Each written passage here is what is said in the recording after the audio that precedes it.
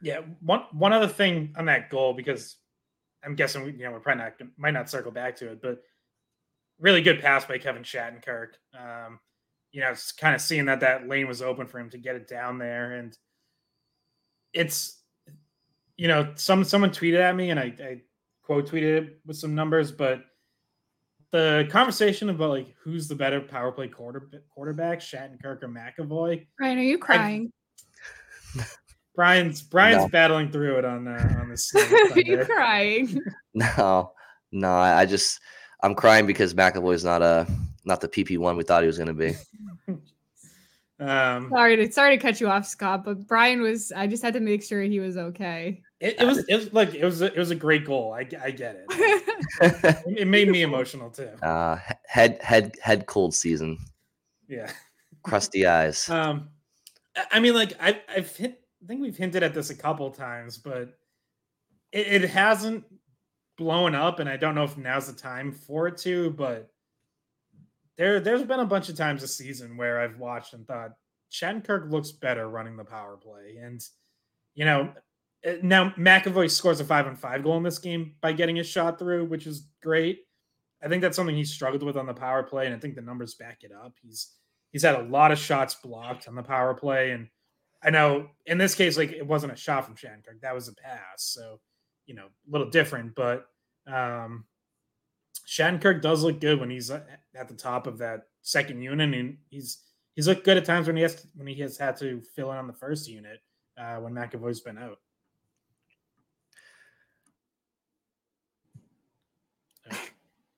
I agree. Brian's having difficulty. Brian's crying. Brian's muting himself. With the and turning the camera off. When they're in the zone, right? That's one thing. What's the argument for Shattenkirk versus McAvoy in transition on the power play? That there probably isn't. You're right. Like, that's the strength of McAvoy, is especially when it comes to skating it in himself. McAvoy's just a better skater, so he's going to have that speed to better back off a defense. So you're right. Like, that's absolutely a fair counter. Because I wasn't even trying to be argumentative, because I agree with like the in zone puck movement and getting the pucks through. And because I was saying to myself, I was like, yeah, well, if that's the case, why wouldn't they give Shattenkirk a look? What should they value more though? Like, wouldn't you say that valuing the in zone stuff is? Because you should be able to rely on other people to transition the puck. Like, people aren't. And especially when you consider that, like, your power plays are going to start with an ozone face off. Like, hopefully you win that, and it's not a thing. But obviously, transition is a factor. And other people could, but it starts with that first guy back there. Yeah, and there's also the player management aspect of it. And not that, like, I think Charlie McAvoy has a big ego or anything, but he's a star. He's your second highest paid player. He's an alternate captain. If you move him off the top unit, no matter how you spin it, that's a demotion. And no matter what McAvoy would say about it, he would see it that way. So that's also something you have to take into account. We've talked about that with Brad Marchand in the past. Like, there's been times where it's felt like the power play slows down when the puck gets to his stick. And you're like, he's got to move faster. He's got to be more aggressive getting into the net. But it's like, but you're not going to take Brad Marchand off your top power play unit. Like, you're going to let him work through it. Yeah, it's kind of surprising that McAvoy hasn't improved at getting shots through in the power play, because it's kind of been something ailing him for a couple of years. I mean, Krug's, don't look now, but I think Torrey Krug, it's like his third, it's their third or fourth season without Krug at this point, and McAvoy's had the reins for the majority of it, besides Grizzly here and there and Lindholm here and there. But you'd think by now he would have improved at getting those shots through and not being so indecisive back there. But because he has everything else, And and that being said, he did score not on the power play, but he did score against. Well, sometimes and was a plus, and he was a +4, I think, for the game. But at 5-on-5, like, sometimes there's less time, so you don't have as much time to overthink. Right, that's on the power play. He has the time and space, and that's when he gets into trouble for some reason. But in any event, do you want to stick to D here for a second, because the lineup changed a little bit in terms of D pairs. Lohrei was out of the lineup. Wotherspoon came back in. So it was Wotherspoon, Shattenkirk was the D pair for, that changed. What did you guys think? I think Wotherspoon played well. I mean, every time I see him come in, he's quiet. He's not super noticeable, but that's really what you want him to do. And he does make plays along the boards. He's bigger. He moves guys out from in front of the net. I think he played the exact role they wanted him to play yesterday against Tampa Bay.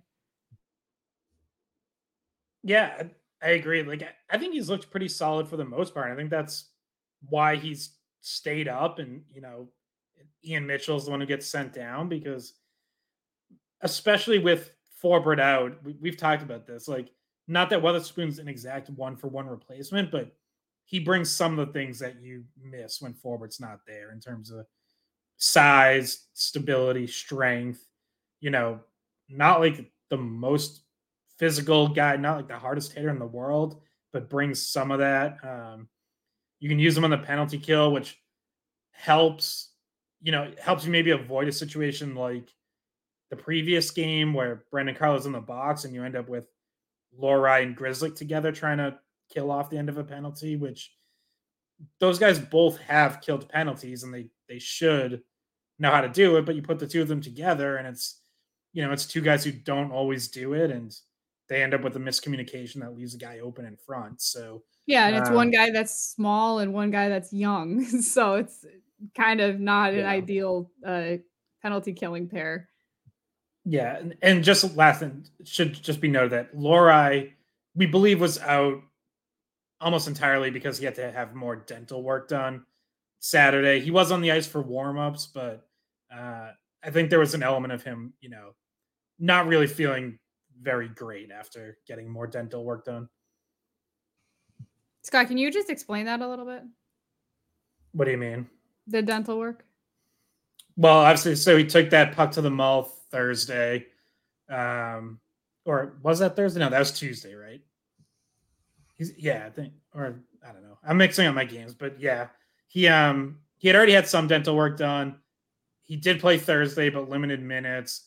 He had to go in Saturday to get more done. So obviously, we don't know the exact nature of it, but sure, his mouth is still not feeling great, and that's, I think, the primary factor in why he didn't play Saturday.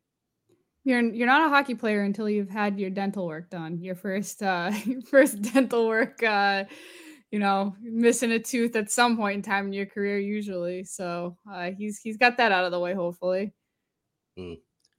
Brian, did you have any comments about the? No, I think Scott kind of touched on the Wotherspoon. So then the other thing is to talk about like players that were out of the lineup. Like we mentioned, Lohrei was. Johnny Beecher did not play. Jesper Boquist got the call up, and Georgi Merkulov was sent back down to Providence. What do you guys think of all of those different factors? Well, I mean, I think, like we said last episode, I just think there's a lack of identity in the fourth line, and it's pretty evident because it's just it's musical chairs right now. I feel like bringing up Boquist is probably similar to bringing up Merkulov as far as like giving him a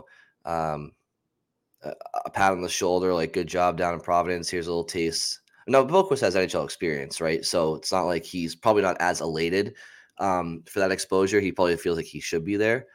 But I mean, that's the one thing I like. Last episode, we were talking about the Merkulov thing and how I said they brought him up and he went back to Providence. And I feel like I had more questions than I did before. The one thing I will say was a good thing about Merkulov being here, and Scott touched on it too, was the fact that they at least gave him a chance to show, like, if you work hard, you will get a chance. And last week I was saying, you have to at least do that because you have to help, manage your assets and your players and let them know that their hard work isn't for naught. So I do agree that, like, at least that aspect of the Merkulov call-up was beneficial. Boquist being up, I just feel like it's just giving guys different chances here. Was Beecher scratched was he a healthy scratch or is he injured? As far as we know, healthy. There haven't been any reports of him dealing with an injury. Yeah. And to like kind of go through some of Boquist's numbers. So this was his third game, technically his third game up in Boston. He had 15 shifts, which is the most shifts, and he had 11:22 of ice time, which is the most ice time he's had up in Boston this year. He had one shot that went through. He also had a few shots that went high. The funny thing was, coach was asked about how he played, and someone said Boqvist's name, and he didn't even recognize what the name was. And he was like, "Is that how you say that?" And he goes, "I just call him Jesper." I'm like, that's not easier, really. That's a flashback to last year. Didn't Montgomery start the year like not knowing people's names last year? Yeah, he said he didn't know that. He said, "I didn't know Smitty's name was Craig until like this week." And then he was like, someone said Connor, and he's like, "Who, Cliffy?" He didn't know. He didn't know their first names. He just knew them by their nicknames. So, yeah. He's just not great with names in general, because like there's also times where he'll reference guys like by number, and you can like tell in his head he's trying to match up number to name, because he's so used to just looking at it in his notebook or on the whiteboard or wherever, where he's just listing numbers. So yeah, but I thought Boqvist played pretty well. Like it was the first time he actually got like regular shifts. I know we had talked about the last time he was up, he played like 4 minutes, and I think got benched midway through the second period and didn't see the ice again. So he actually played regular shifts, and I thought played pretty well. It was the first time we saw him at center. I think he had played wing each of those other 2 games. So yeah, I mean, you saw a couple times where his speed looked like it made a little bit of a difference. From what I could tell, I think he did the defensive work that you need a center to do. It still feels like they're definitely trying to kind of just throw different things at this fourth line and hope something sticks, or maybe part of it is you mix different guys in to try to jumpstart the guys you want there, because I think, Montgomery still wants, Lauko, Beecher, Steen to kind of be regulars. And, again, we've talked about when they're fully healthy, maybe it's a Heinen who gets dropped down or something. But yeah, right now they're clearly trying different things, trying to get something going there. I thought Boqvist played pretty well. I don't know if he's going to stick there any sort of long term. I would imagine Beecher gets back in there Monday, but I guess we'll see.